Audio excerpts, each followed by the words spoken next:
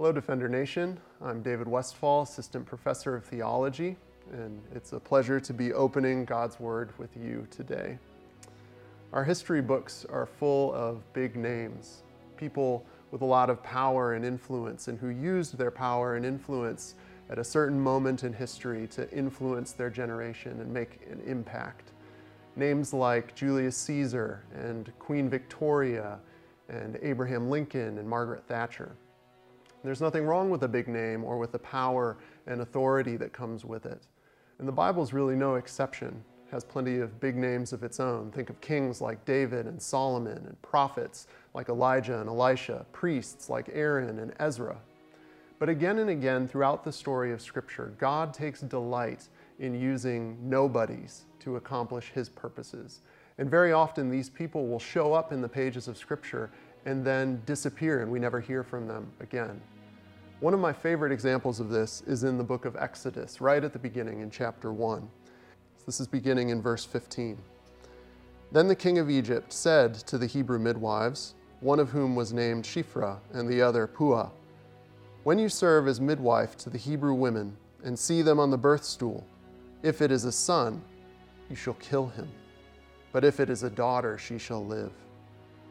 But the midwives feared God and did not do as the king of Egypt commanded them, but let the male children live. So the king of Egypt called the midwives and said to them, why have you done this and let the male children live? The midwives said to Pharaoh, because the Hebrew women are not like the Egyptian women, for they are vigorous and give birth before the midwife comes to them. So God dealt well with the midwives. And the people multiplied and grew very strong. And because the midwives feared God, He gave them families. Two things to notice as we look at this story. The first thing is, notice who is named and who is not named. Nowhere in this story are we told who the king of Egypt is, and Pharaoh is not a name, it's a title. In fact, nowhere in the entire book of Exodus, or even in all of Scripture, are we told who was ruling Egypt at the time of the Exodus.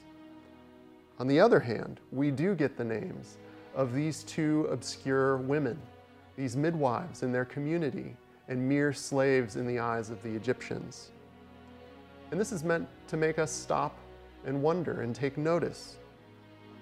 The king of Egypt, someone who was worshipped by his people as a god, as the embodiment of the god Horus in life and then the embodiment of the god Osiris in death, he fades into historical obscurity, while these two obscure women are elevated to a place of eternal renown in the story of God's people.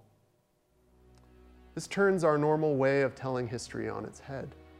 But the biblical writers aren't ultimately interested in who was on the throne of Egypt when the Exodus happened. Rather, they are interested in the one who was and forever is on the throne of the universe, and they're interested in the people who serve Him, no matter how insignificant they might seem. The second thing to notice is the main thing that the narrator says about these two women. It gets repeated in verse 21. The midwives feared God, and that's why they disobeyed the king of Egypt. And because they feared God, God gave them families. It's an interesting description because in the actual story, the midwives come across as being totally fearless. Not only do they disobey the unjust command of the highest earthly authority they know, but when they're called to account for it and explain themselves, they actually explain themselves with a thinly veiled jibe at Pharaoh's own people. But the author makes it clear that the reason for this fearlessness at the earthly level is because of a higher fear. It's because of their allegiance to the one over whom Pharaoh has no power. Scripture tells us that the fear of the Lord is the beginning of wisdom. And in the actions of these two midwives, we see a wisdom that to human eyes looks like complete foolishness. Human wisdom is about protecting ourselves, about saving ourselves, and trying to preserve our own safety and security. It's a wisdom that's driven by earthly fear. The fear of weakness, the fear of pain, the fear of loss, ultimately the fear of our own mortality. That's the so-called wisdom that drives Pharaoh and the Egyptians to enslave the Israelites. And it's the wisdom that has written some of the darkest chapters in human history. But the wisdom that these midwives show us, the wisdom that fears God above all else and obeys Him even at great cost, that's the true wisdom that God honors and exalts in the history of His people. God's history ultimately exalts the faith and the obedience of God-fearing nobodies. We live in a world and in a society that continually plays on our fears. It's in our public discourse, it's in all our headlines, and it quickly works its way into the deepest places in our hearts.